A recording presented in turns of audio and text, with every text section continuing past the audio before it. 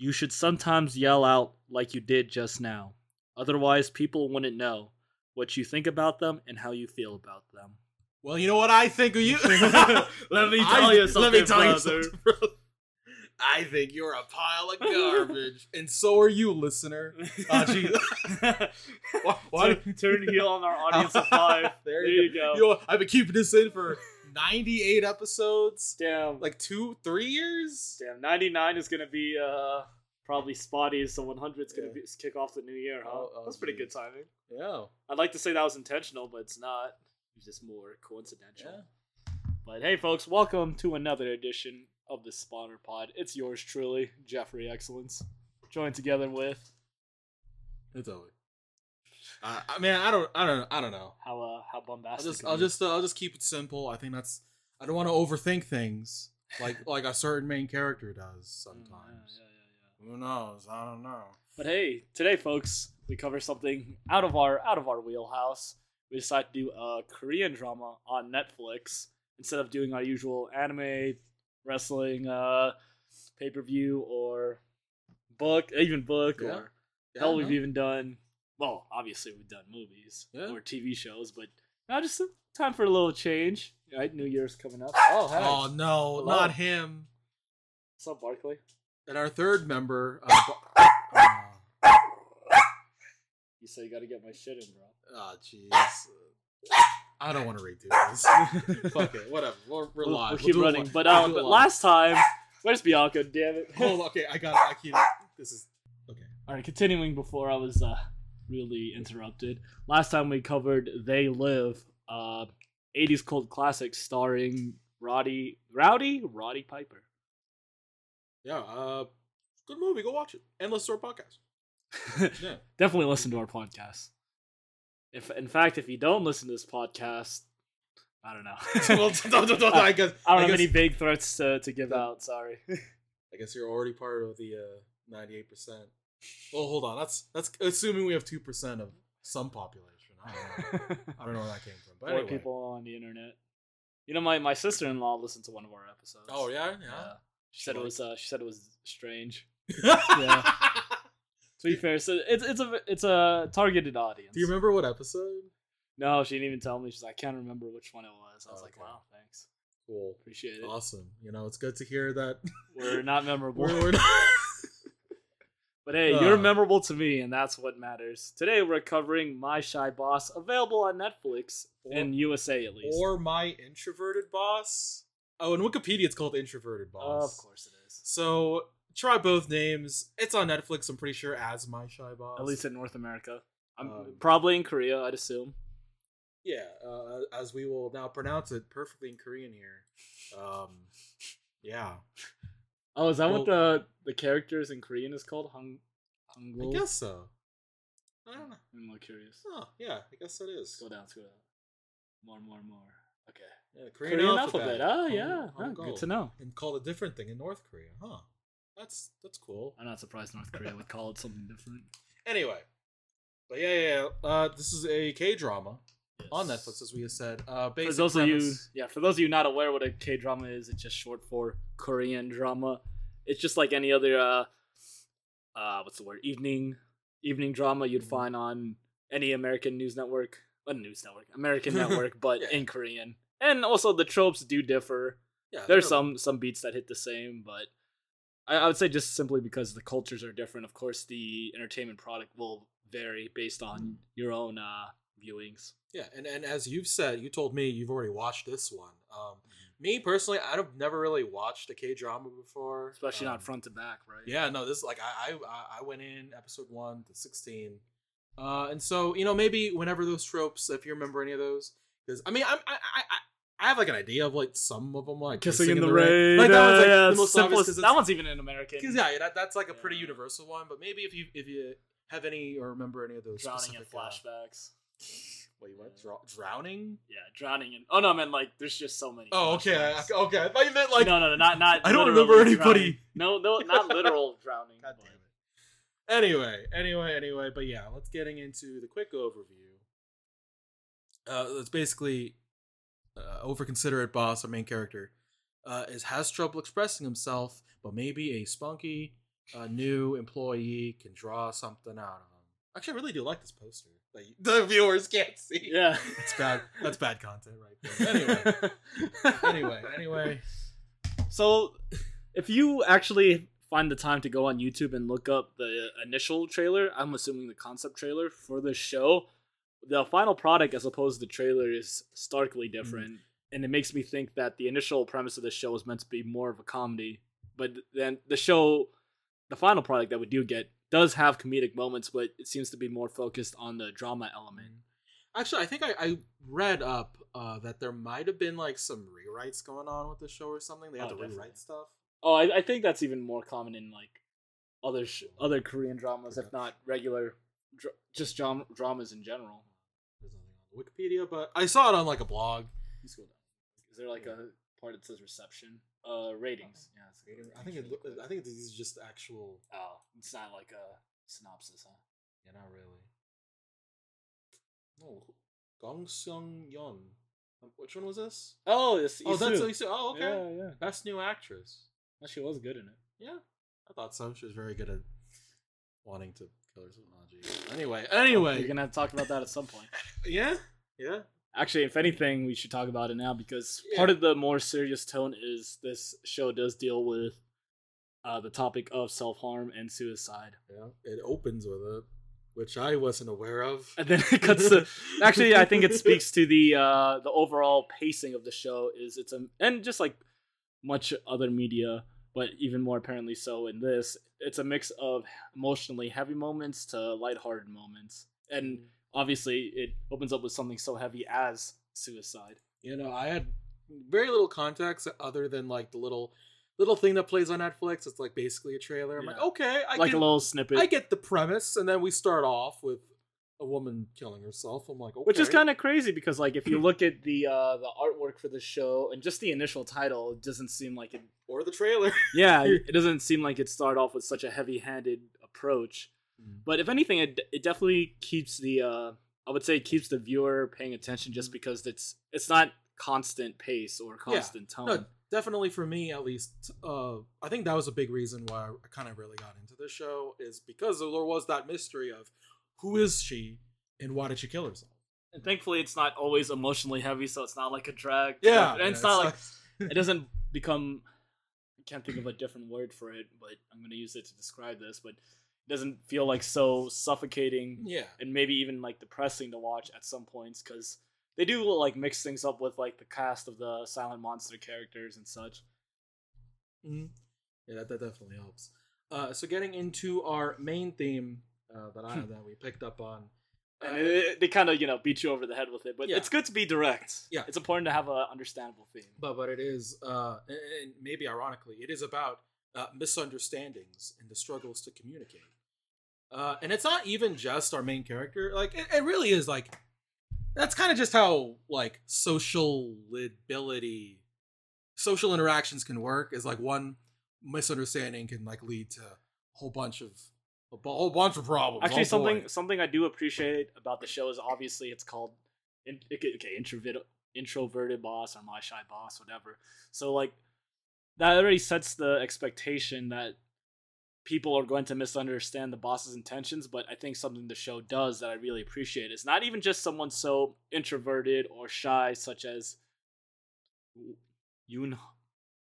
Oh jeez. As Hwang Gi isn't the only one that has trouble communicating. Yeah. If anything, actually, majority of the characters have parts that they can't express, but they want to. Even someone as charismatic and extroverted as Hwang Gi's counterpart, CEO, Kang Woo-il. Okay. Woo-il?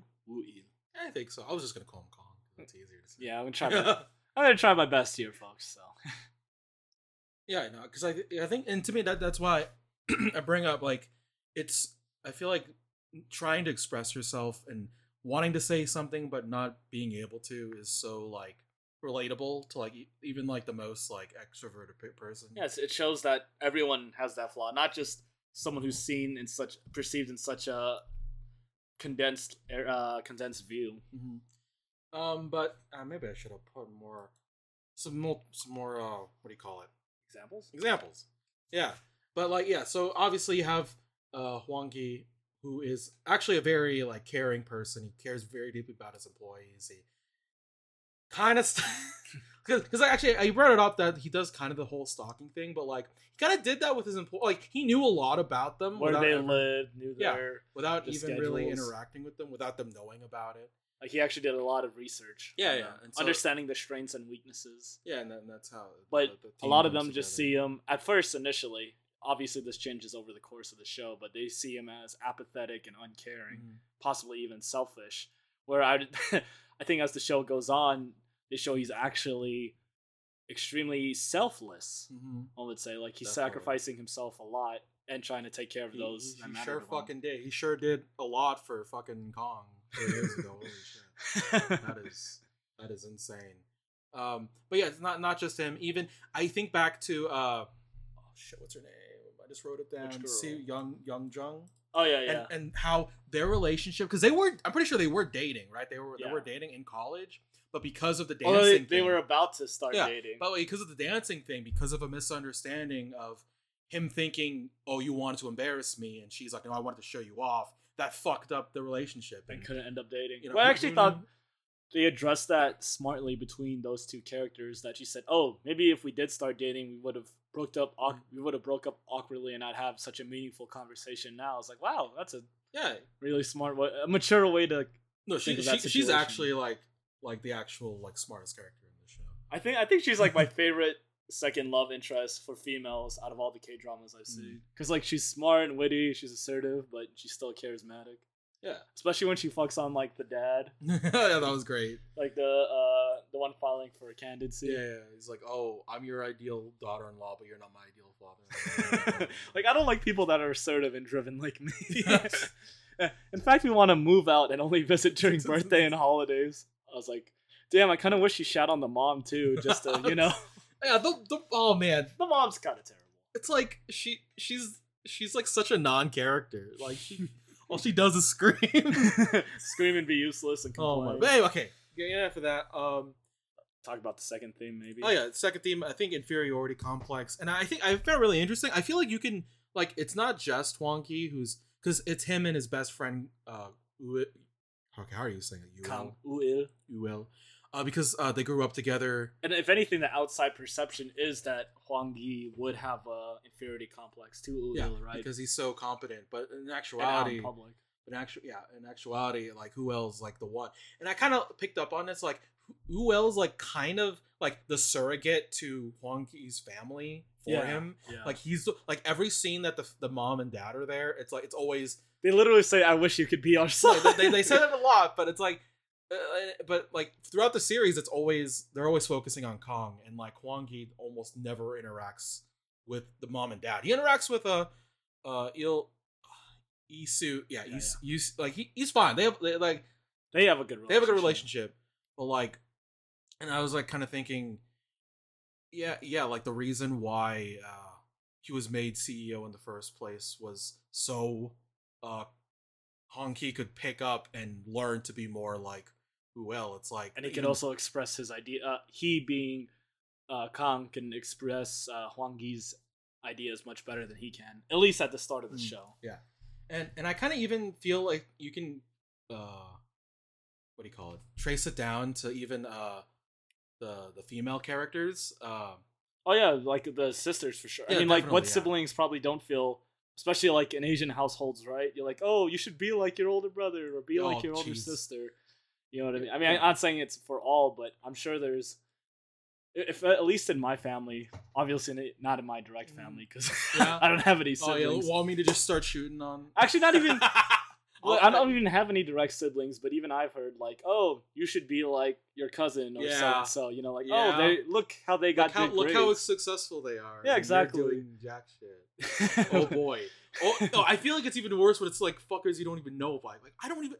Like, what am I supposed to do? Who's judging me? Who's this? It's like, who the fuck are you? It's like, why are you comparing this to me to this person that I don't know anything about? Like, well, what am I supposed to do with this information? Cool. They're a doctor. Awesome. Like, you know, I think that's a theme that transcends not even just. I mean, I think it's more prevalent in Asian families. I would just say anecdotally, but I would say this is a theme prevalent even in most families, right? Like younger or maybe even some cases older siblings being compared to quote unquote the favorite child or the quote unquote better sibling, right? And having some sort of complex like that, and I think that shines through explicitly for Hwang Gi and Woo-il, but also Chae Ru-eun. Yeah, Ro-eun and Ga. Yeah, which you didn't put in. Yeah, I'll just link her in there. Yeah, that's a good idea actually.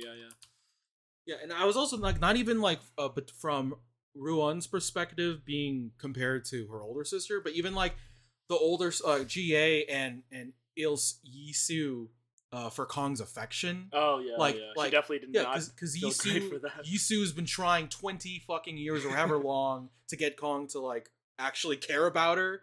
Right. But like, oh, you have this random woman who's working the company. Basically came out of nowhere. It's like, well, who's this bitch? Yisu even straight up asked, like, what did you do to blow his mind like that? Yeah, and like, you can't just help but feel sad about that. A little bit. Like, there's really no way to... like, up until, like, with the scene where it shows what she said to Ga before, I was like, man, this girl's been suffering.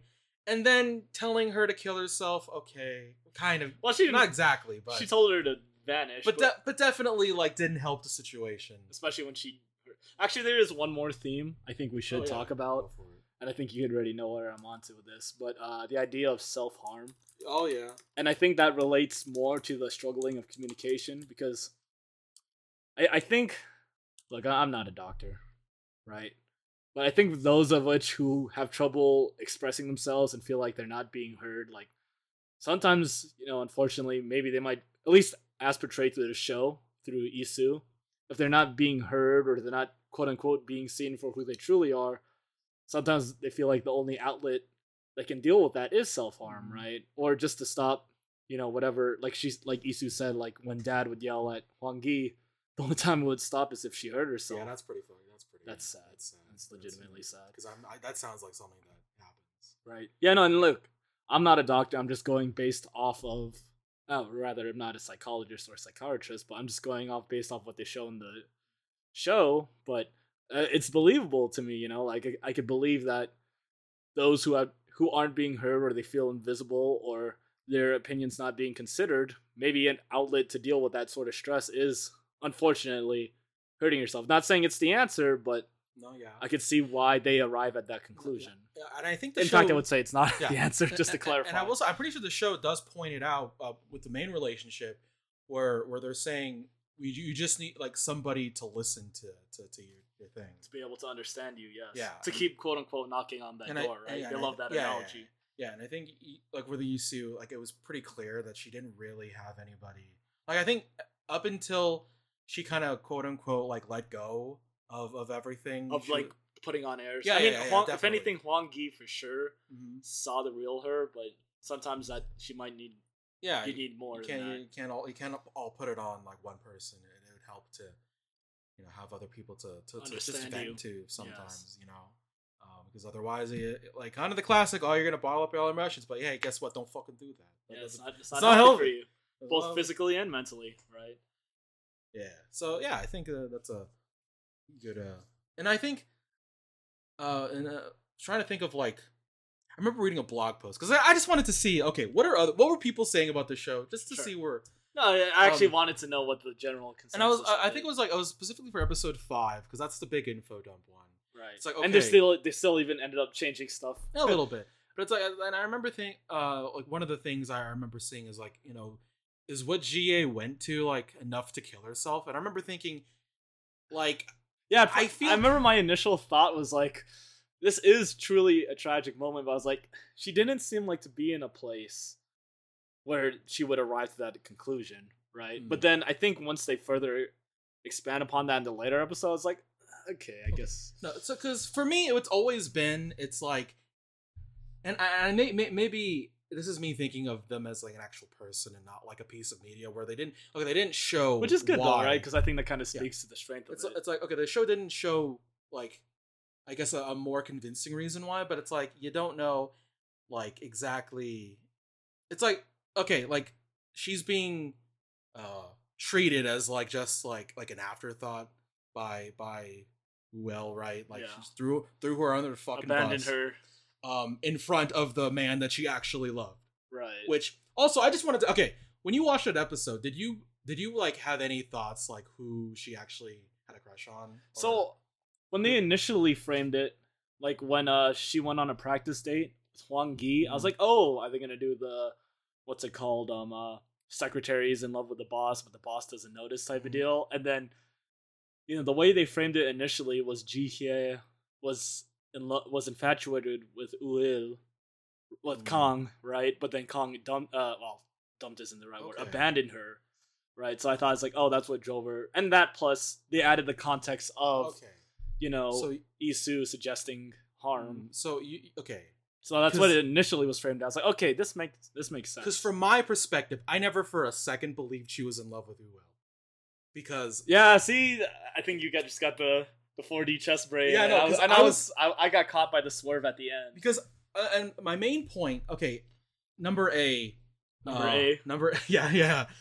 A. Every A is a letter in the math. Every time her interactions with Uel, she does not look comfortable at fucking all.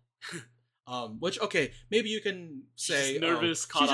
She's nervous because she's in love. Whatever. But my exhibit B, my strongest one, right? When she's making the painting. Also, the painting too, I think, to me made way more sense to. At first I was like, what does Kong look at to warrant this painting? Because I picked up, it's the fucking view from his window. Here we go. But galaxy brain. But here when Rowan's like, hey, come to my Christmas show, who's the first person that she goes to ask? Well, she didn't actually ask about him to go, but the very next scene is her talking to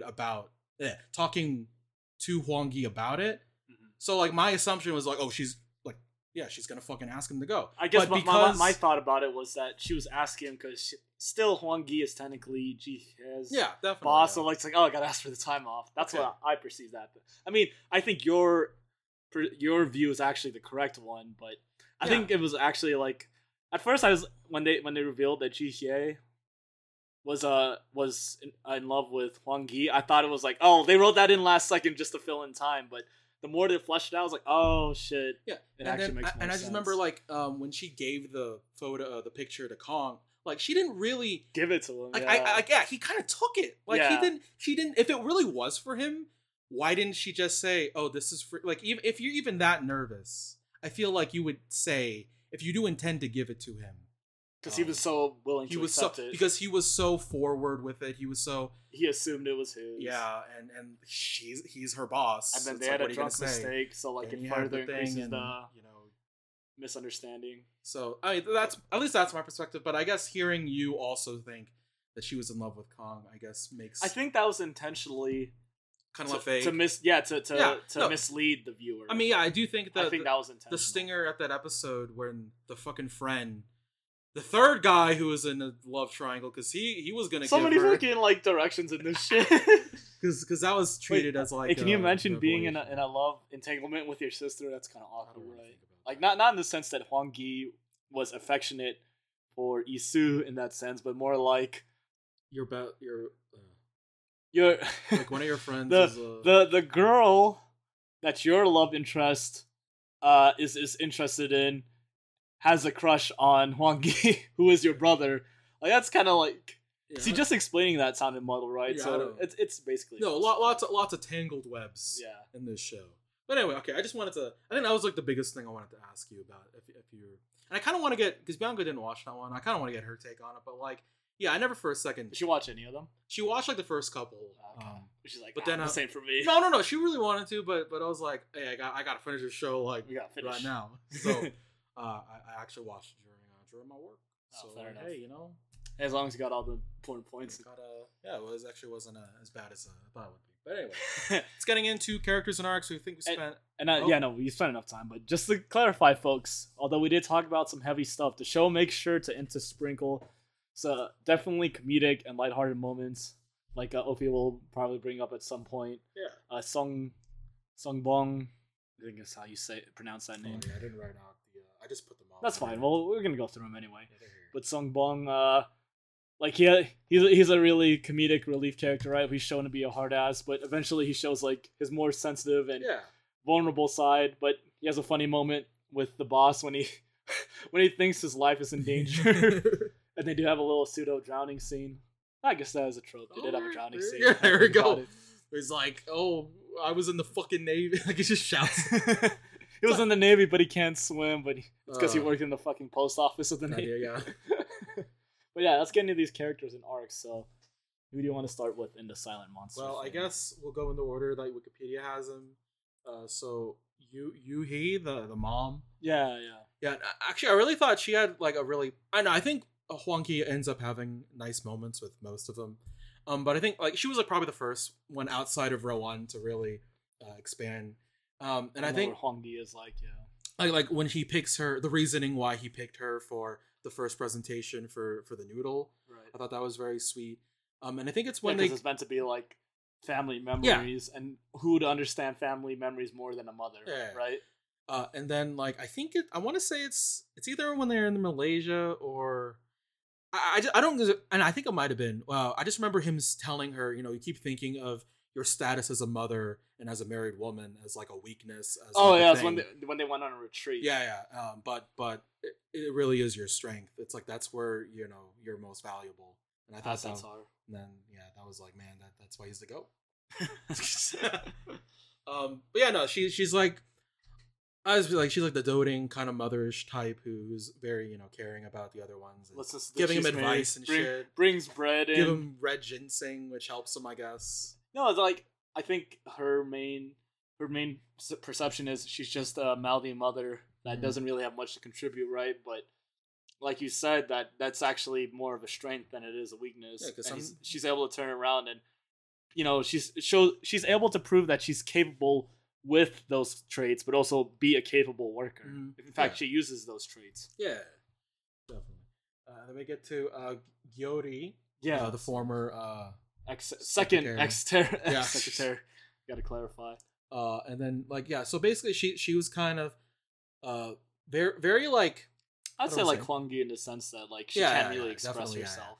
And even when she gets into her own love triangle, not the one with Saebong, but her Rowan and Sejong. That was kind of sad too. Yeah.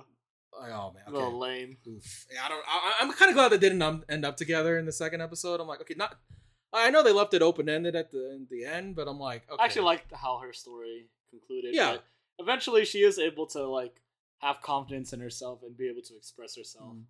Yeah. Because she goes from the cliche, oh, let's pretend we're dating and then we're gonna fall in love, but then she's like, no, actually, I'm gonna focus on being focus on myself. Yeah. Anyway, that was cool. So getting into Sun Bong, who is the guy with the glasses. As we kind of said, he has kind of comic relief. Anything else to say about him? I mean, like we mentioned earlier, so I would say he has the opposite problem in the fact that he doesn't have a problem expressing himself, right? Yeah. Right. But there actually is a more thoughtful side to him that is shown throughout the show. Like, how to put it? Like or rather, the more hardworking and earnest side to him. Like, for example, the horror theater idea. Like, at first he says it as like a joke, a tongue-in-cheek joke, but once it's actually pursued as an idea, like he's able to show his insightful side. I actually do think, I feel like, I remember that episode, I felt like to me, he was like the first person to actually like be like friendly with Hwang Ki. Like, I think, I swear he's like he was the first person that I saw Hwang Ki like smile with that wasn't Rowan. Yeah. Like, and I feel like I kind of like that because, with the boat episode, when they were both like being the introverted like self, they're like, oh fuck, what do I say? I kind of, to me in my head it made sense that those two kind of like hit it off because they're kind of like on a similar wavelength. Not to say that he's like introverted, but he's like, kind of just awkward. Yeah, no, it was like and off-putting. Like I just remember when everyone left the office and it was just him and Hwang Ki. This was like an early episode. That was funny. He's like, I should ask him to dinner, and he's just and then he ended up leaving just eating fucking instant ramen. He's like, what the fuck, man? What does he ever pay for lunch? If anything, he's more of like he's on the more I'm misunderstanding side as opposed to because now that we're talking about it, I think he's more like he's the opposite part of the theme, and he's the one misunderstanding as opposed to the one being misunderstood. Yeah, but eventually he's able to understand Hwang Gi. Getting into the last one, Sejong, who started off as just a goof off, Rowan's like coworker that followed him to the. That's why he's a puppy.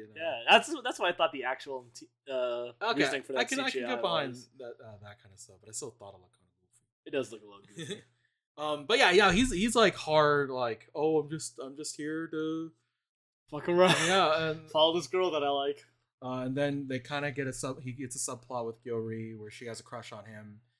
And then I think it was kind of interesting though, when he was like going really hard at Rowan, and she's like, oh, you're always like kidding around and you're not being sincere. And he's like, what the fuck? I'm always sincere. He's actually being misunderstood because his perception is off, or rather, Rowan's perception of him specifically was off. So. Yeah, I thought it was kind of interesting, and once again, more parallels between him and other Hwang Ki, who's like really trying hard, like not direct at all, versus him who's very direct. So despite being someone so extroverted and direct, he's still being misunderstood, and ironically by someone that he has romantic feelings for. So I think that further shows that everyone is still a little misunderstood to some degree, right? Yeah. Okay, I think getting into it's going to Seo Yeonjung. I swear it was spelled completely different. Yeah, no. In Netflix, I think it was YEONJEONG. So so this is Hwang Ki's first love/girlfriend. Wait, hold on. What's the name of the Korean guy that we hung out with in high school? Jung Yi, right? Was it Yi? I thought it was Yi. I only remember Jung, the Jung part. Because we said Jung only, but was it Jung Hyung? Jung. Oh, you know what? I think I was like. I think we might have just called him Jung. I know. I don't remember calling him anything else. Yeah. And respect. Got to keep the Korean name. Don't conform. Yeah. You should have, instead of imagine calling him like a Joe or John, just something basic. Or John. Gotta make everything about you, huh? Yeah. Now, I would say Young Jung isn't really misunderstood. If anything, she's more, and I don't think she misunderstands either. I think if anything, she's actually really observant. She's able to express herself. So I think that's something that a lot of the characters can play off of, and that kind of shows like, I think there's some key. That's not the right word.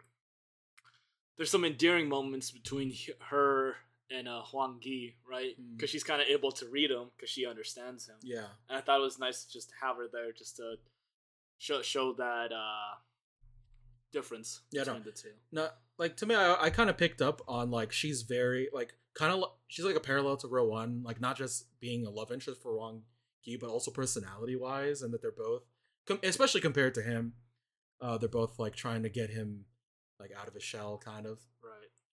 But she's probably more tactful. Yeah. I would say, yeah. Which is kind of weird because sometimes I'll be like, she would say shit like be very direct about it.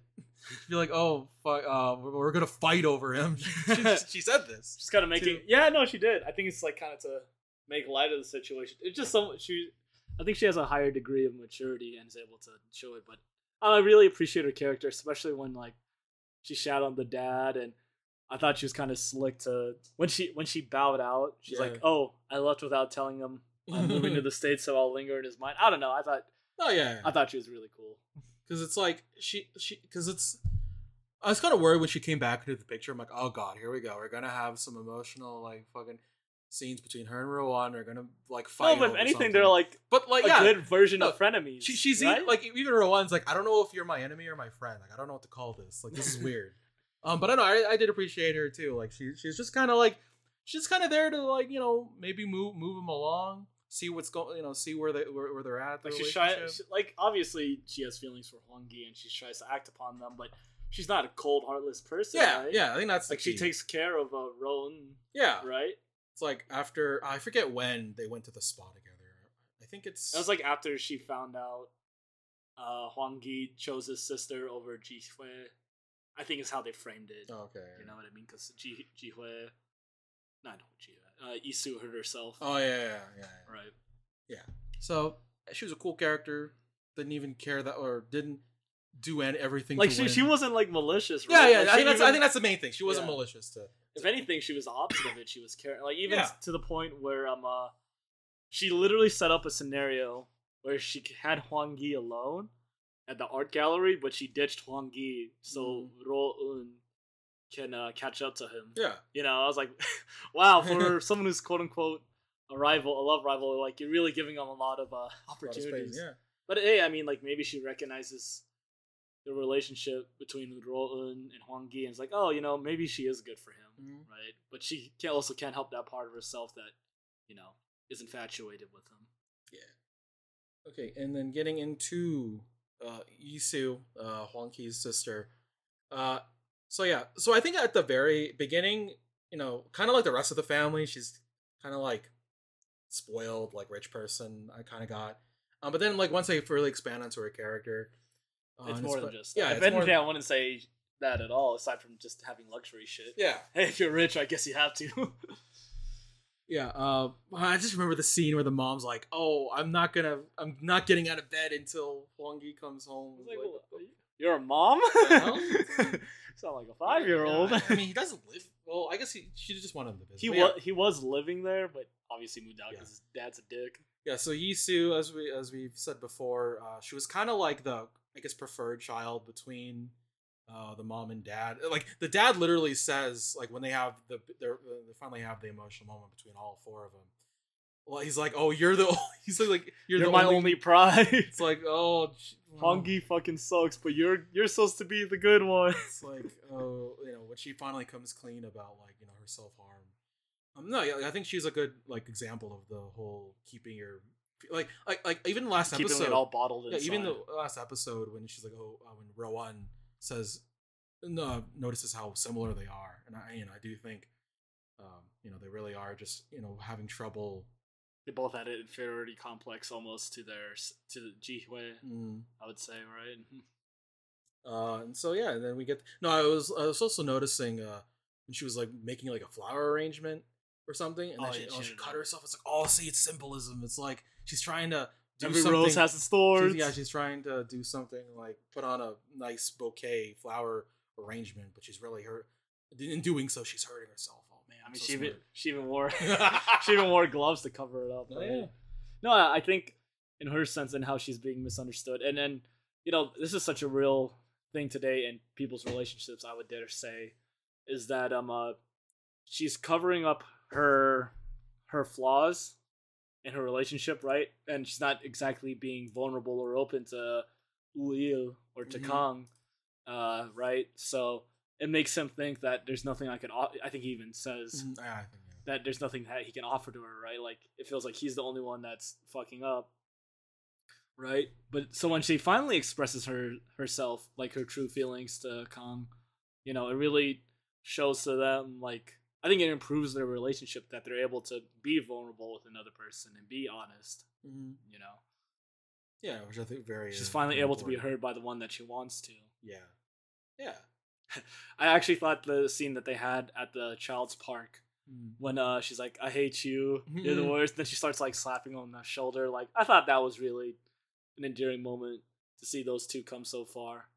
Actually, something I want to point out, you know, throughout the show, they never have a date that actually happens, right? Like when they go to the theater, I think it gets interrupted, right? When they go to the art gallery, it gets interrupted. The only time they have a date that actually goes through is on the wedding day. And really then, you know what happens at the end of you know what happens at the end of that? Yeah, you know what happens? He's like, "Hey, I think I can't marry."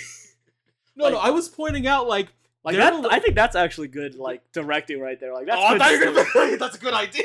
No, that's terrible. Don't let Joanna hear this. But no, that I thought that's actually like really smart directing, right? Because they keep. Like, the one time their date actually does work out, it ends in, like, super bad. No. Like, I just remember thinking in the middle of the series, like, all fucking Kong does is stand her up again and again and again. Jesus fucking Christ. Oh, my God. But anyway, yeah, let's... And then they have finally, when they revisit that park date, it does go well, thankfully, because the characters have finally decide to like be more honest with each other. Yeah. And then, it leads to their relationship going well. Yeah. Okay, getting into our main heroine, Che Roon. Oh, we're gonna skip Kong entirely. Oh fuck. Anyway, going into our main heroine, Kong. Honestly, covered up a whole. Hey, they shared. Hey, they shared a bed together before. Multiple times. Rowan and Hong Gi there. No, so Kong is like the quote unquote better CEO. Yeah, he's like the ideal, right? Yeah, like he's a strong leader. He's charismatic. He has conventional ideas, but I would dare say that a lot of the success that Brain PR was experiencing in that time was due to Hwang Gi's unconventional ideas and his unconventional approach. But he was able to present that clearly. So Kang Ul-il is the cat, or rather, the face of expressing that. Right, he's the catalyst for that, and you'd think someone like that, like they don't have any extra thoughts in their mind, right? Like they're able to say everything they want to say because they're such a quote unquote master of communication. But something Ro-eun says, repeats, is that those who are not in power are always apologizing, and that's not verbatim, but she says something to that effect, right? And yeah, I remember that. Ul-il is always shown to be apologizing in the beginning of the show. He actually apologizes less near the end, let me say, except till his big redemption, right? But no, he even someone like that, even someone so great and charismatic, or outgoing rather is the word for it, has things that he can't share or things that he can't express, right? I think it's really interesting you brought up the apologizing, because the instigating incident is Kong not wanting to apologize for his infidelity, for and kind of being the reason why a woman killed herself.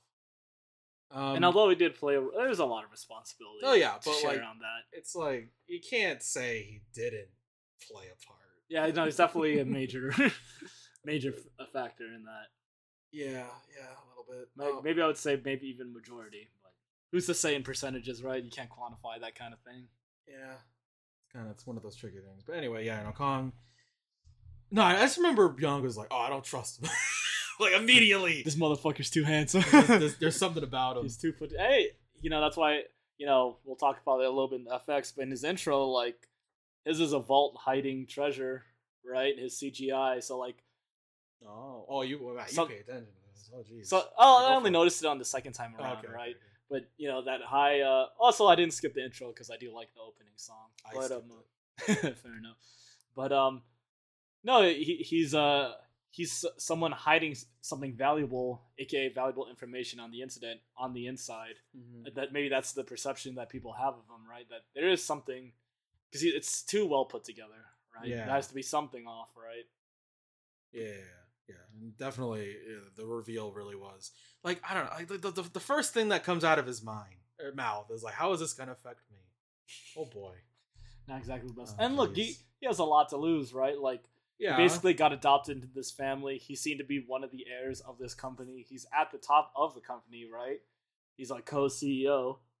He's the face of the main company. And then he's basically kind of being married to the family in a political sense, not in a romantic sense, right? It's kind of just used as a pawn for the father, right? Yeah. So he has a lot to lose, like, what's the word for it? Logistically speaking. So it does make sense. I mean, not saying it's right. In fact, I would say it's wrong, but it makes sense that he would behave in such a way. Like personally, I think it took like a lot of it for me to come back from Kong, because like maybe it was Byung being suspicious of him, but I was also kind of like, I don't know about him. He's kind of weird. There's something wrong here. But like, and I guess like, did I say this in the podcast? Like eventually, I'm like, okay, with the, I don't know, when we were doing the notes, like when he finally comes clean. Yeah, comes clean. Or not even just that, but I was talking about with the orphanage director. And he's like, this is like basically my mother, and because he was going about to his inferiority complex of Hwang Gi's without Hwang Gi, like I can't actually put out good stuff. Or even like I don't want to be ashamed of like my past and stuff like that. And, I guess I eventually came around and like at this point, like what can he, like there's nothing like he can do to like really write it. It's like what, like and that's a lot of things when it comes to like when people are gone, like how do you process I guess those emotions, or feelings. At that point, and and I do think in the show they were kind of veering towards Rowan falling for him. Like, oh God, please fucking don't do this. Don't. And they almost did, but I feel she like even says like she thought she had some feelings for him, some lighthearted or just a crush, right? And when she drew him, she and had why her not, drawing, right? Like he's a super amazing drawing. Actually that was a good moment. I was like, oh, who the fuck is it? So that could be anyone. But I think they did a decent job, at least for me, of pulling him back and having him be a full arc of being in a healthier place. So like when he's like after he comes clean and he's at the orphanage, I'm like, this dude actually looks happy. Like he came around. He's another key scene that they always show is like people clenching, the Arthur meme of people clenching their fists, right, to show that. And I'm assuming, God, you're right. Yeah. Or rather, I'm observing that the reason for that is like, they're not saying what they really want in their mind. They're just having inward frustration. Mm-hmm. And a majority of those scenes do belong to Uil. It's not just him. Like, I think even Ro-un has one and Hwang Gi has a few. But a lot of them are, especially when talking to the father. Hey, you know who fucking didn't have problems saying what they wanted to say? Fucking Arthur. Deck that. Yeah, he's like, fuck her. What did the right hand say to the face? Oh, man. Blah! I told you not to touch it. That's great. Anyway, that seems funny. Getting into actual, no, DW is actually a bitch though, for real. Like, have you seen like YouTube compilations of her? Yeah. No, she does seem genuinely. There was like a scene when you remember Francine, like the friend. Yeah. She's like staying at the house or whatever. She's like, "Hey Francine, I have a question for you. Why are you still in our house?" It's like, what the fuck? What the hell? Get out of, like, she told him to get out. Hey, see, sometimes you just gotta let your feelings. Maybe a little too much sometimes. But anyway, okay, getting into Rowan. So yeah, no, her character arc really is also built on misunderstanding. Like her thinking Hwang Gi is she's the one misunderstanding, right? Thinking that he's the one primarily responsible for GA's death. Yeah, and he does have a role in it. At the he end. does. I mean, he definitely. He did cover it. But up. It's definitely covered it up, right? And then, I mean, this one's not his fault, right? He was the what's it called? The target of GA. Yeah. No, fuck that guy for like, oh, it's your fault because you didn't love her. Like, fuck you. You can't. Yeah, no, that guy's kind of what the hell? Like, he was like, I was like, what the hell, man? You can't say that. It's that's not a crime to. To be such a damn stud, it's not his fault. Okay, anyway. But Rowan does have the classic. She's like almost ditzy. Yeah, definitely. No, honestly, outgoing. I was a little bit annoyed with her in the beginning, just because how extremely outgoing and like kind of nosy she was. But I think like once we get to abrasive, always calling him a psychopath. Too. Right. Because like we as the audience, even from the beginning, know like Hwang Gi is actually not a bad guy. And I do like how they do they don't exactly show everything on his mind, so it does build suspense. Like obviously they do have the inner monologue, but there's also a lot of questions that they pose. Like for example, they don't say directly what happened on that incident on Christmas Eve. They eventually build to it, but it's not shown through a monologue. Right, it's shown through like characters interacting, but she definitely misunderstands them a lot. And I think it's like not like once we do get into the flashback, I'm like, okay, now I'm seeing like at that point I was like, okay, I get why she's so fired up. Yeah, because that like people committing suicide like from at a major company like that happens. And even in Asia, especially in Asia, and no one's even talking about it. Like no one reports it. Like because that's suspect, trying to keep the status quo and all that stuff. So, like, I got where that coming from. But then doing the thing of, and I was always kind of like wondering, is she like what? She is so like forward about like learning about Hwang Gi. Yeah. Like even like after she's like, okay, I don't think that he's the one, but like, it's like, man, like it's either you're like in love with him or I don't know, something else. Cause it's like, you're really like always asking. No, even Kong is like, every time we talk, you're always asking about it. Like, what the fuck's going on? But no, actually I do appreciate, I think when it comes to like love stories, I think I want to see them going from like 0 to like, going to see where, man, instead of like instant yeah love at first sight. I think I kind of appreciate seeing it come, seeing the love bloom from nothing, or even negative, because definitely she had a negative little opinion reference about to it. the world only God knows right there. Yeah. Gotcha. I forgot. Oh yeah. Wait, what? I was just thinking of a specific scene, like, you remember when he hits up the first girl? It was like, it doesn't matter if you have a bunch of negative reactions. It's just more important to build those interactions, at least in dating games, and then you could turn it into bloom it into love. Oh, okay. That was a while ago. We should do that in third season. There was a third one? Oh yeah.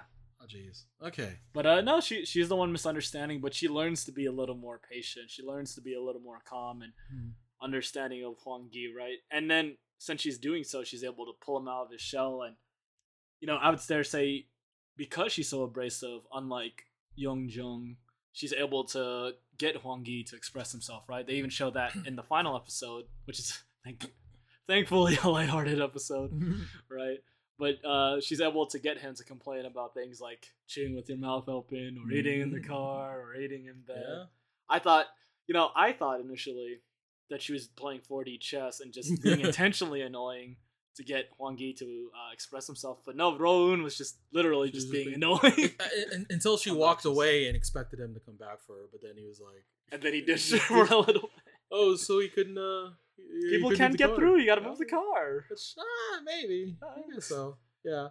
And actually, I do appreciate, though, like, it's not just... Because I think the premise of the show makes me think, okay, she's going to be the one teaching him how to be like more extroverted, but no, I think she does in a sense. Yeah, but like I think it's a give and take. It goes both ways, and I kind of like how like her interaction with him made her a little more understanding about people like him. Yeah, like push her to like maybe she has a better relationship with her father because of that. She's able to because she was she's able to have a more expanded insight onto people like that. He's the one who told her, the reason why he told you to stay, to don't do anything about GA suicide is because he wanted to keep you safe and stuff like that. God, lost her mom and lost his wife and his daughter. Actually, I guess we could talk about the rest of their family too. Yeah. Jesus, the mom. You want to just get into the mom? Because like I feel like the dad was like, I feel like he was the one.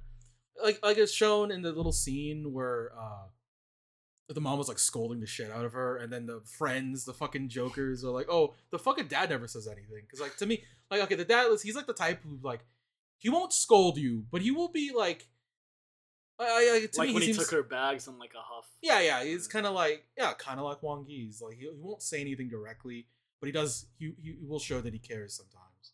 But it also shows that to those who don't know what's on your mind, they might think, "Oh, he's just being dismissive of me," right? Yeah, so that's why it's important. Like eventually, the father is even able to start expressing himself better. Hey, he was willing to burn. Fuck, I love that scene. He didn't even bring a match though. Like, I know.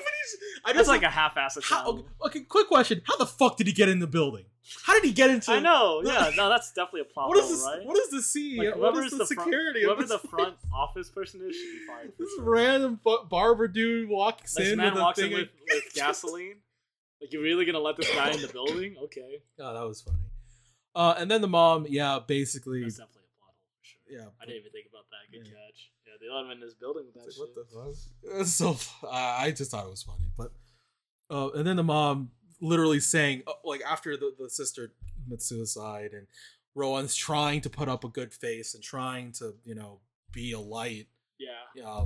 Like, oh hey, mom, you think you haven't made kimchi in a while? You think you should make kimchi? And mom's like, there's nobody left in this house to eat kimchi. It's like, what the fuck? I thought you had 2 kids. Like, look, it's really easy to criticize, right? What's right or wrong there, but it's really hard to judge people's way of grieving.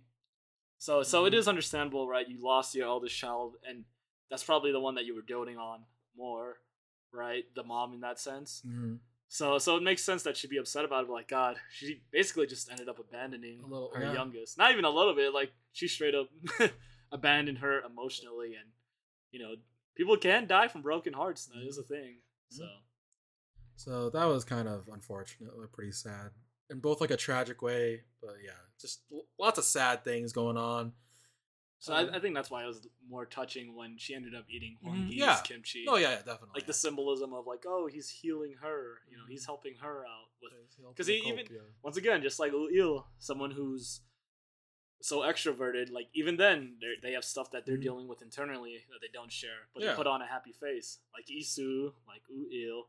The only one who's like not willing to put up the happy face is Hwang Gi, which you can kind of appreciate because that means he's being authentic when he is being more happy, right?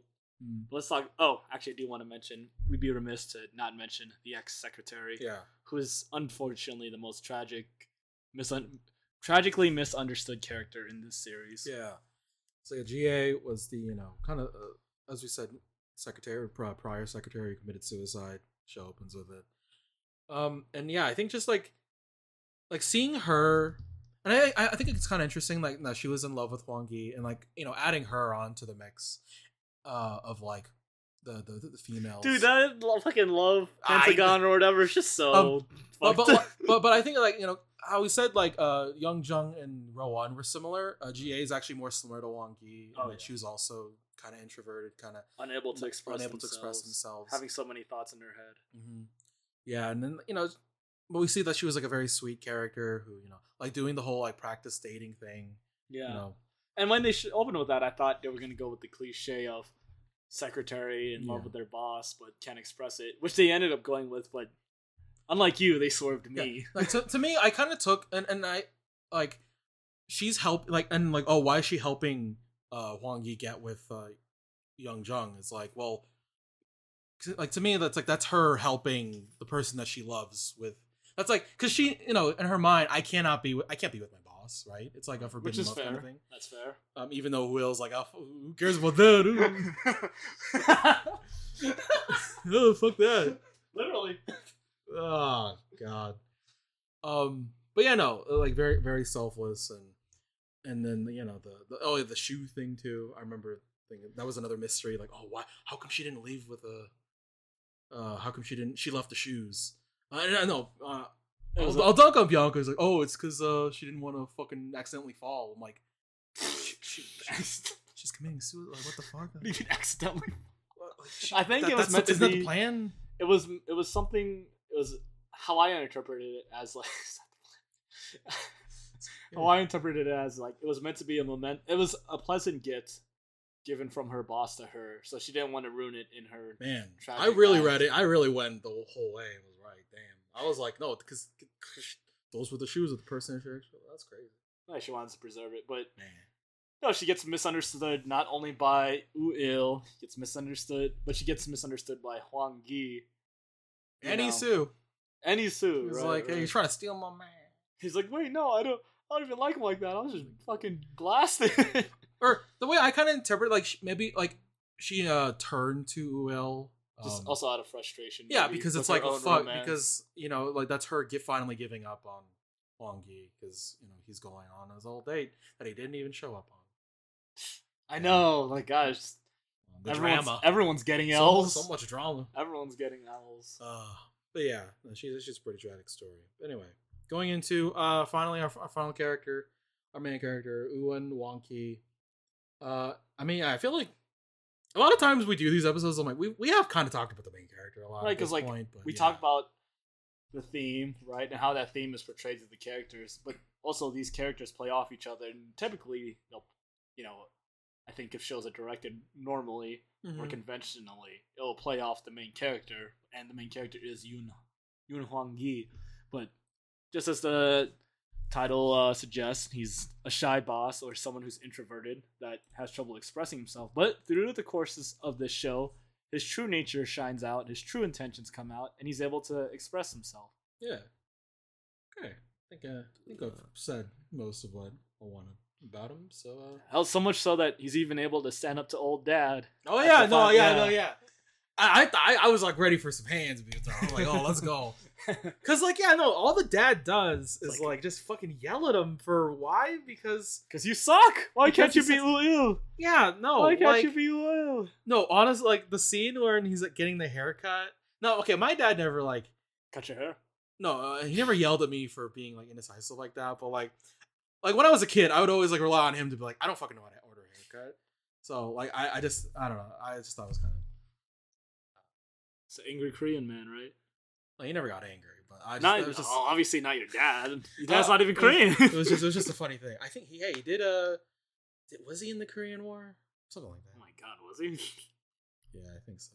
But Something like that. Hwang-gi is finally like, look, I think the key thing is like he's learned to express himself, right? He learned to not necessarily be outgoing, but he learned how to show others what he's thinking, and he didn't have to do it any different way. Yeah. He was able to do it in his own way, and if anything, that makes him more endearing and more appeasing to people, right? Like, for example, instead of doing big, large presentations or rather speeches to lead the people, I thought something ingenious he did was he made it an intimate 3 to 4 or 2 to 3 meetings, right? And it could be however over drinks or food with his employees. And if anything, he was able to show his charm on a smaller scale. And if anything, I would say it's even more personal, right? Because he's going out of his way to make time for his employees.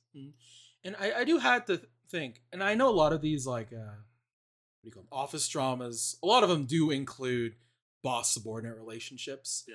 And I feel like a big thing about this one where I feel like, because sometimes the power dynamic can feel kind of icky because it's like, well, shit, he's taking advantage of his power. But I feel like because of Which his is situation, the misconception they play on. but because of his like situation and his temperament, like I feel like it almost never really feels kind of weirded out. Like he does give Rowan like orders and stuff, but it's never like I never really. It's not like he's imposing his will. Yeah, definitely. And because she's also like interested in like seeing, like what he's about and trying to open up to him. I think that's what for me that's one of the keys to the relationship in the show.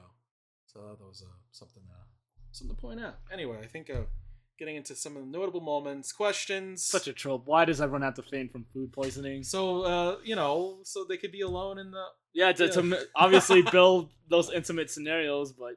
And also, look, obviously I'm not from Korea, nor have I ever been to Korea, but is the weather really so drastic? It'll become a typhoon level of pouring in the matter of a minute. Oh, man. But, what's to say? I mean, one thing I picked up on is, like, why, like the fucking coincidence of fucking Yu-Il and Yisu are going to go to the same play on Christmas Eve 3 years ago that Rowan was in. What the heck? I mean, I don't think it really played. I don't think coincidences normally are a bad thing. There are a lot of them. Yeah, there are a lot of them. They're not always a bad thing in stories, right? Because, like, at the end of the day, it's something fictional, right? So, there's not always going to be dramatic irony in people's actual lives, right? It's just something that sometimes they either see or they think they see. So I think to have it in a show, like, it's not necessarily bad. I guess I could. But it is also like what are the odds? Almost unbelievable in a sense. So many. What are the odds moments? Anyway. Actually, sorry. One thing I do want to point out is when the show starts, Ji-hye is shown throwing herself off the very top of the building, right? But in the flashback that they actually cut to her ending her life, she's jumping out of the office.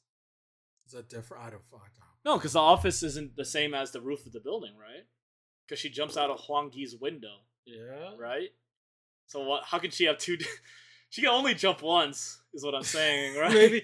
Maybe she jumped once up there, got into the balcony, and then jumped. Maybe he jumped again. No, but... So at first I was like, oh, that's a plot hole, right? Because she's literally shown jumping off a different point. But I guess I kind of thought about it, right?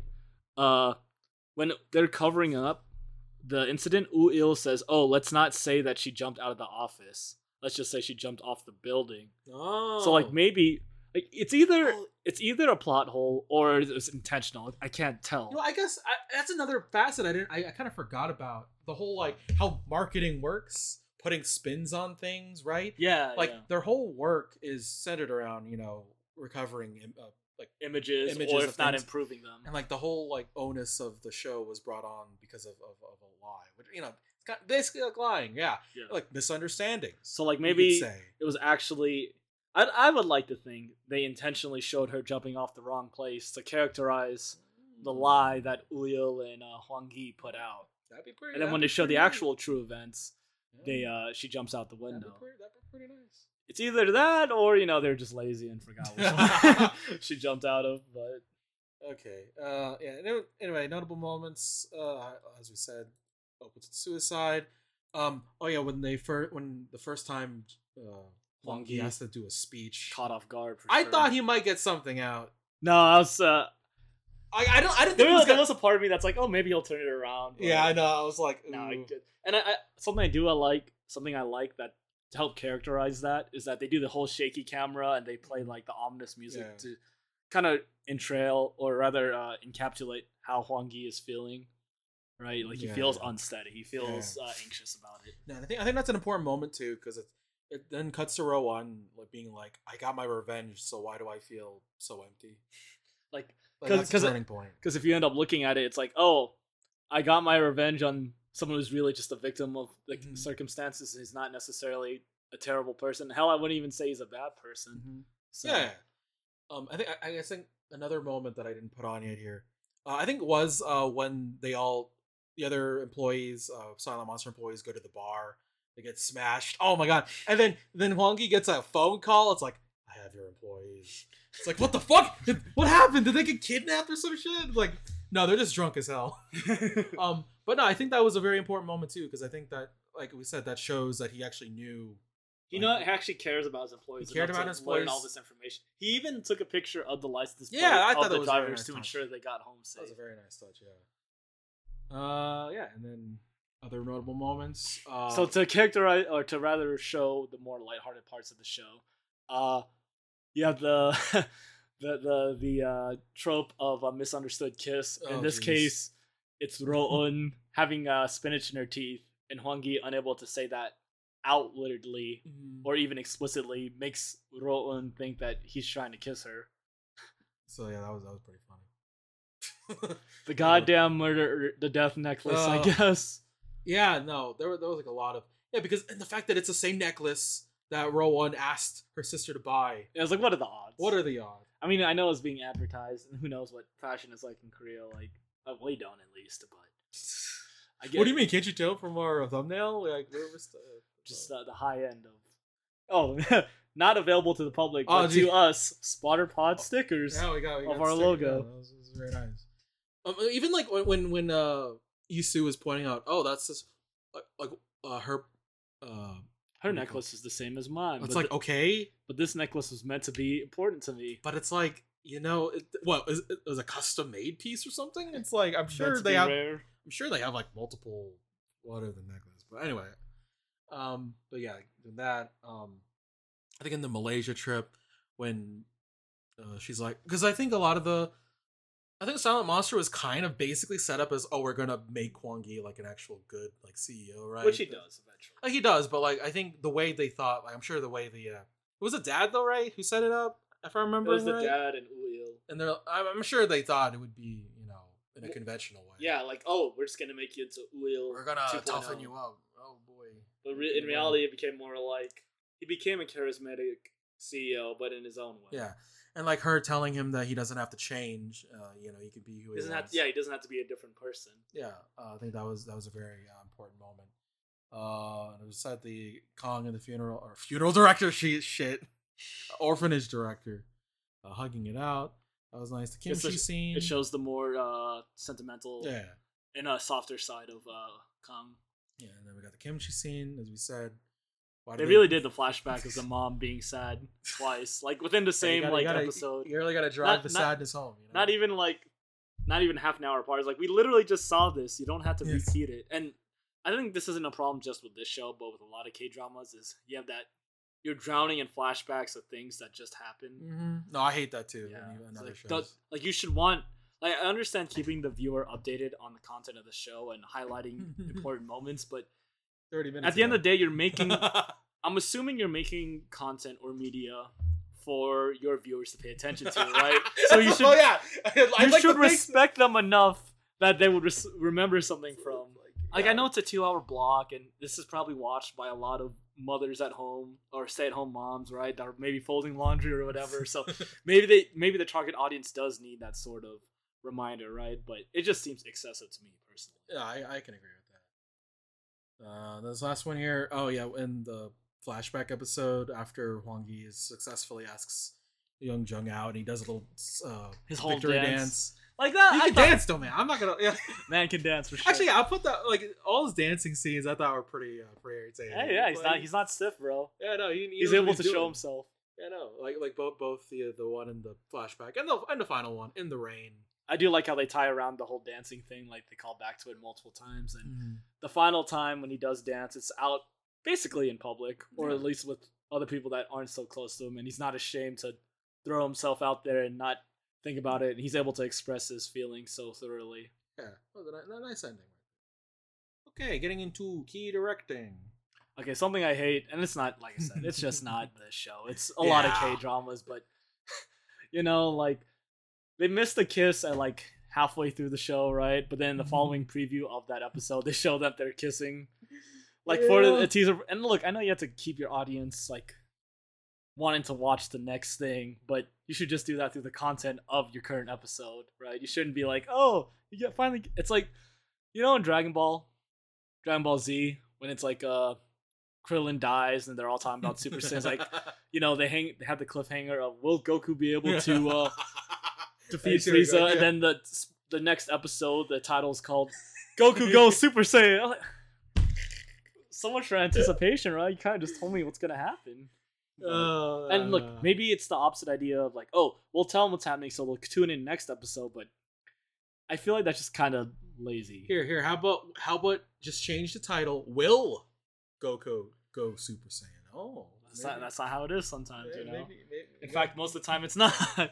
But I think that helped. Maybe would it help? Probably not. Oh, what is he gonna? He's gonna try and it's just gonna fart. It's like, oh, like really, what other scenario? But yeah, obviously a lot of flashbacks, and some of them were well placed, right? Actually, like something they were doing in the beginning is like they would recount moment, not in a flashback way, but they would show a different perspective of what happened at the end of the last episode, and like the it wouldn't be like so different, but like the dialogue would be different, or maybe the cuts would be different. They stopped doing that in the later episodes. They ended up just reusing footage. Like, you know, when Isu was about to throw herself off the building, they just cut to they just started where they left off. Yeah. Which is fine, I guess. I think it's just more of a time killer than anything. But we already talked about the camera work and key moments. For example, like the speech. When another way to highlight that is Hwang Gi's second speech. Right, at first it starts off ominous and unsure, but when Ro-eun comes in to save the day, the music becomes more. It's swelling. I guess is the way to describe. Yeah, uplifting, right, and the camera calms down as Hwang Gi calms down. No, I actually really would love the shot where I'm pretty sure it like shows where you can only basically see him and her. It's like, oh, it's like yeah. Because you know her advice to him was just talk to me. Yeah, I thought that was very nice. And the contrast with the dancing scene when I didn't know that there were those other girls were in the. I know that was a surprise, right? I was like, what the fuck? Like, bitch, this is for you. Shit. Okay. And then getting into the pacing, as we said, kind of shifts between emotionally heavy and the lighthearted moments. It seems like they front load it, and then obviously they finish off with something heavier. But I feel like I don't know if it would be better, but I feel like let's say you watch Breaking Bad or something, right? Like typically, it's not. I wouldn't say it's comedic or lighthearted. Maybe in some particular moments, but how episodes open up, although it does build anticipation, it's not necessarily something. Like it's not like a huge plot point to end to start the episode with. Not all the time. It does happen sometimes, but I feel like almost every episode was pretty consistent, opening up with something emotionally heavy. Oh yeah, you're right. Like, and then it does the freeze frame at the end of the episode. Yeah, especially at the end too. With the chime or whatever. But like for example, yeah, exactly. I would say one time they didn't do it, and I really appreciate it. Is like right before the flashback episode, ended with Ro-eun being intimately close to Hwang Gi, and instead of starting off directly from there in the next episode, they opened up with the flashback. Yeah. And I actually really appreciated that because it was something different, and it's keeps people thinking like, oh, what's going on here? Yeah, what the hell happened? Yeah, like who's this? Oh where did we leave off on? I think they did that even like a few episodes before, so I appreciated when they did do it. Okay, getting into our final segment, effects. Hey, as we said, we got 5 songs. We're gonna make sure we get our money's worth. We're gonna get our money's worth. Dude, they had one more song at the end. I know, yeah. I'm pretty sure. I feel like it's the only time they played that song. But yeah, we have the. We have. I think they have the name of the songs, not the. Is it Love? Is it Love? Is that the name? Yeah, that's the one for sure. Yeah, by Ben. Oh, it's a lady. Okay, I didn't know that. I don't know these other. I don't know which ones these are. Anyway, but yeah, no, I noticed that too. Hey, the episodes are an hour long. You're gonna hear some repeats. Meant to be a 2-hour block, if anything. Yeah, yeah. So that was the thing. I mean, I guess I would. I feel like if anything, how they paced it is that between commercial breaks, like right before they hit that commercial break, they probably need to give something that makes sense. Emotionally heavy. It's just off-putting when you're watching it because you're not thinking about it like that. There's no commercials, obviously, right? But when we're watching it in a Netflix format, but maybe when you're watching it in broadcast form, it's supposed to lead up to something big, long commercial break, lighthearted, big emotional moment, commercial break until we get to the end. Yeah, so maybe that's why it's paced like that. Yeah, and I'm sure there's other. I've heard of that, like other media where it's more cut to play better on with TV, commercials versus when you're binging it all. Oh, that's understandable then. It's kind of like when you watch Raw or something. And they get to a more lower point in the match. It's like, okay, we're about to hit commercial break, come out the commercial break, and now we're gonna do our big action. Right? Yeah, exactly. And then, as we said, it's got comical moments. We got some comical sound effects that were spread apart and stuff, which I actually enjoyed. I thought they were timely and nothing was like distracting. If anything, it enhanced the scenes like it's supposed to. Yeah, I just remember like when Hwang Gi caught that soccer ball, they play like a zoinking type of noise.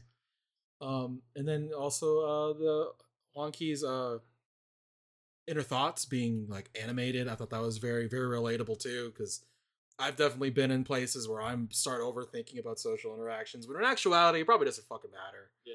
Like, I really do think, like, one of the biggest pieces of advice that I've ever heard was, like, stop, like, people, like, the amount of thought you give to other people, like, other people are not giving that same thought about you because they're worried about their own shit. That's true. I think that's an actual good piece of advice to give out. So, no, that was lots of cute little illustrations and stuff. Yeah. I think getting into some closing thoughts. Oh, some stuff I did want to drop in really quick. Yeah, go for it. The comparison from Phantom of the Opera from yeah, definitely. Yeah. And then so when he was initially gonna give the flowers to Ro-eun, he obviously failed as shown, but he still had them delivered, so it's almost like he expected to fail, which is kind of sad. And then when he does deliver flowers, it's not even to Ro-eun, it's someone entirely different. Oh, yeah. A plot hole I did want to point out is how does Kang Woo-il, who is CEO of a PR company, not do enough of a background check to understand Ro-eun is the sister of Secretary? It's like you didn't look at her last name? Yeah, like...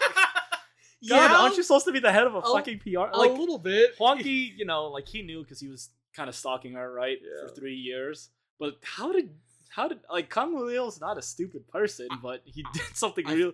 I think when it's like, oh my god, he doesn't know. I'm like, wait, really? How do you not? The fuck? She has the same last name. You didn't even think about it a little bit? Like you know her last name, right? You knew James, literally, right? I hope you fucking did. He hired her. He was the one that directly hired her. Like, they even remark on, like, wow, you hired someone who was an actress? That's kind of weird. It is kind of weird. But anyway, okay. Let's see. Oh, I thought the Rose Airlines CEO was a good foil to Hwang Gi. Oh yeah, because like the Rose, he was a power tripper.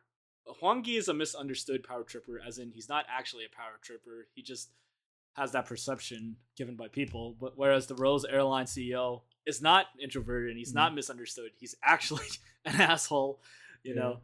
And that's why Hwang Gi's like, oh, we're not going to change his character. We're just going to support the business. Yeah. Necklace. The Arthur Fist. I guess like when she's trying to get him to laugh in Malaysia, and then he loses it when he gets drunk and sees her. That was endearing, right? That was fun. I think a strong point of the show is that it actually does. You actually do feel empathy towards his characters when they're in down times, but even when they have high moments, you feel their highs as well. Mm-hmm. Another cliche in this K-drama. Oh, there's another thing I do want to point out. Okay, go for it. But another cliche they use is like, oh, there's a private conversation gets interrupted by a relevant party, right? All the time. Whether it's Isu walking in on Hwang-gi and Uyil, or Ro-eun hearing a conversation again between Hwang-gi and Uyil. I mean, that's kind of like how GA learned, because she fucking walked in on Uyil throwing her under the bus. It's always Uyil. I feel like a lot of it's during Uyil's conversation. And then fucking Isu also hearing everything too, and he didn't know that she knew. Yeah, but he knew where she He knew that she knew. He knew that she knew that this guy that they let's see. What's another thing? Oh yeah, Roland's dad, I feel like, got so many fucking emotional bombs on him. I know. Like, honestly, I don't know how he didn't lose his mind the last year. It's like, oh, your daughter died because of this reason. Then she died because of that reason. Then she died. Oh no! Also, your surviving daughter is in love with someone who had a hand in your daughter's death and covering up. Like, Jesus Christ! No, actually, I think a good moment that I wanted to point out. It was in episode 5, like when Hwang-gi goes to the barbershop. I know. But he doesn't know. And I think he's like trying to say something. Hwang-gi's trying to apologize to the father, but he doesn't. Who is not named for some reason. He does not have a name. He's just I feel like it was mentioned once. Maybe. But then he just gets the towel treatment like as normal, and then the father can tell like he needs some space, and he's like, hey, but I don't think he actually says it. He's like, I'm gonna go take a smoke break. But we both understand, and those two characters understand the context of, hey, I'm giving you a private moment, so much so that the barbershop father covers Hwang-gi's eyes. And you can see when he smokes, he's got like a shit ton of cigarettes that he's used up. He ain't exactly feeling good. So like I think it's like that, but also maybe like he knew that he needed a moment, like Hwang-gi needed a moment in the chair. Yeah. So I thought that was really a cool moment between the two. Okay. Then one last thing I do want to point out that I thought was brilliant of the show is something these, and it's not just K-dramas, right? It could be like romance, rom-com animes, or just even American rom-coms, right? Is the two leads have met before the events of the show, right?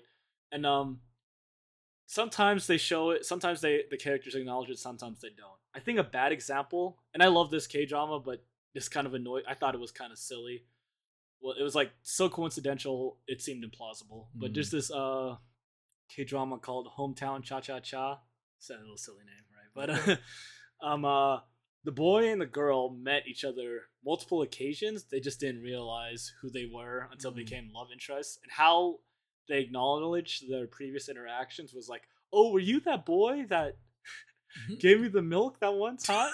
No, that's straight up. It was something like that. And I was thinking, like, that seems like such an disingenuous, or not the word, unauthentic way of that conversation coming about. It doesn't make sense. But something I think this show does really well is how they acknowledge, and you don't have to acknowledge their past interactions. Like some shows, it's just like, it's just in the background. You just meant to like lament on it. But how they acknowledge the past interactions is, Hwang-gi gets caught in the barber shop, right? By Ro-eun, and then everyone else is like, yeah, that's a regular. You didn't know that, right? So like, they highlight that interaction. Or when it's time to reveal who's Mr. Smith and sending the flowers, I thought that was actually really smart how they did that too. And even how Hwang-gi came back around to giving potted plants to her. Yeah.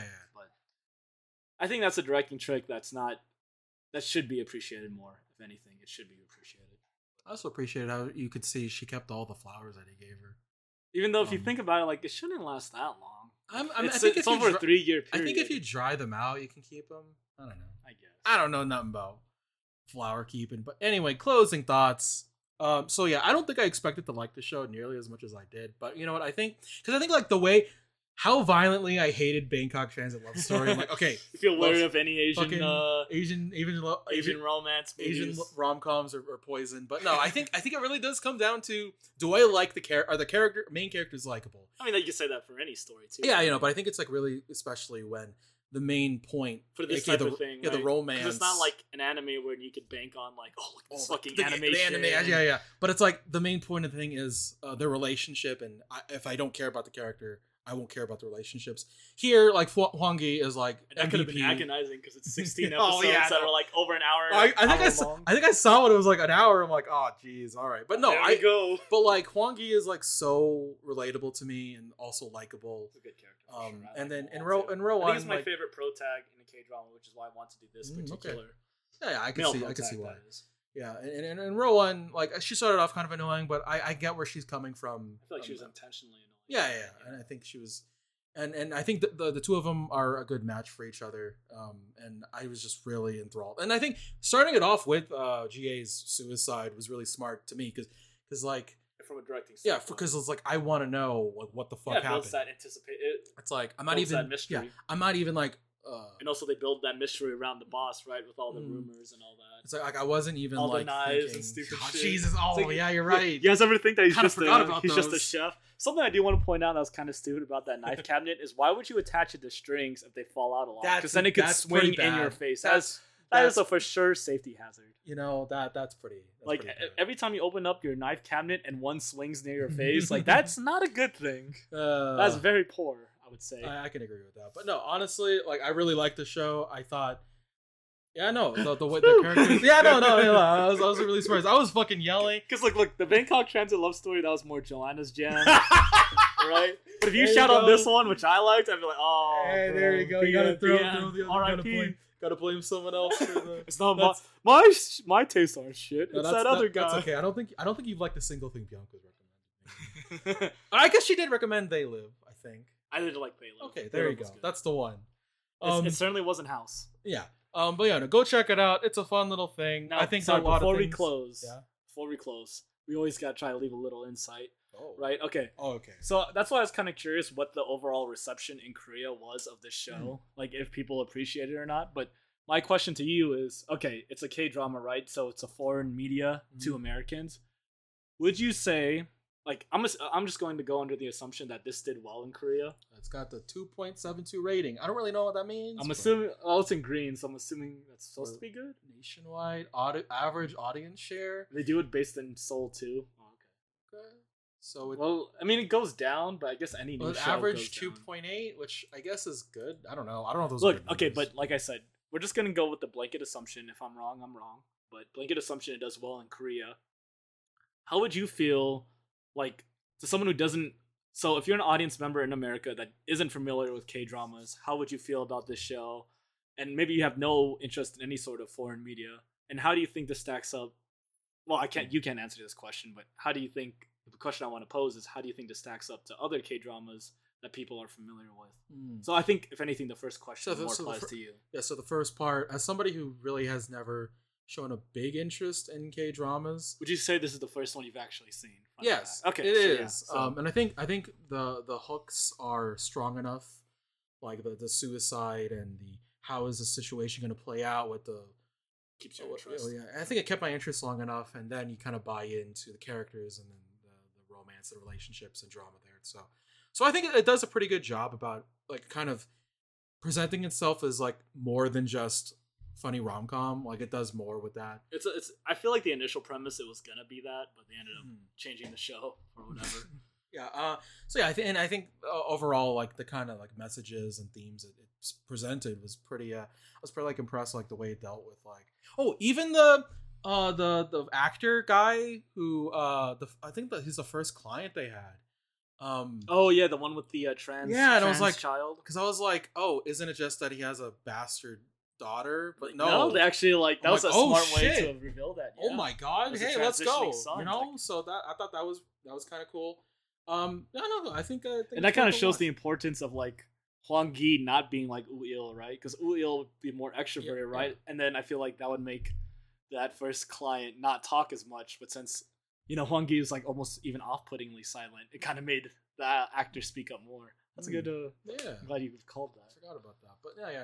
I think it does a lot of cool things. I think it worth checking out, even if you don't like. Hey, one episode of anything I think is worth.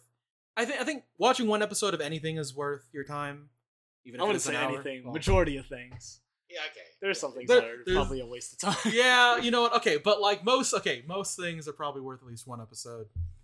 But yeah, no, go check it out if you have no interest, and I think it's worth it. Okay. And granted, to provide context, Ophi is familiar with more foreign media, right? Especially in Asian media. But no, that's his perspective, and that's what it is. For me, as someone who's seen a fair amount of K-dramas, not like the most, but a fair amount, I would say how this stacks up is, well, I know they beat you over the head with the same few songs, but I do enjoy. No, they're fine songs. It's my favorite. I think it's my favorite soundtrack in any K-drama. But watching it a second time, it really beats over your head that they only have X amount of songs. Hey, I'm gonna have the memory song anytime I see something you dramatic. Stub your toe. Memory. But I would say I think there's some cliches that weren't turned around, but there are some things in the show that were smartly portrayed. And also, just the themes that are available in this show are interesting, and they are relatable, and even the characters themselves, like Ovi said, are relatable. Yeah. And it has my favorite protagonist in a K-drama, not necessarily the actor, because I'm not familiar with other works, but out of all the ones I've seen, I like the male protagonist the most here. So I think even if you are a K-drama fan and you've seen a bunch, but you haven't seen this one, I do believe it is worth checking out. And going off Ophi's perspective, even if you're, completely new to a K-drama, there still is some sort of value that you can get from this show. So I think that speaks to the quality of it. Man, it's on Netflix, so pretty accessible. Yeah, most people got Netflix. So, or most people know somebody that has Netflix. But alright, folks, you know the jam. We're not a weekly podcast. We pretend to be. Catch you on the Spotties. See you.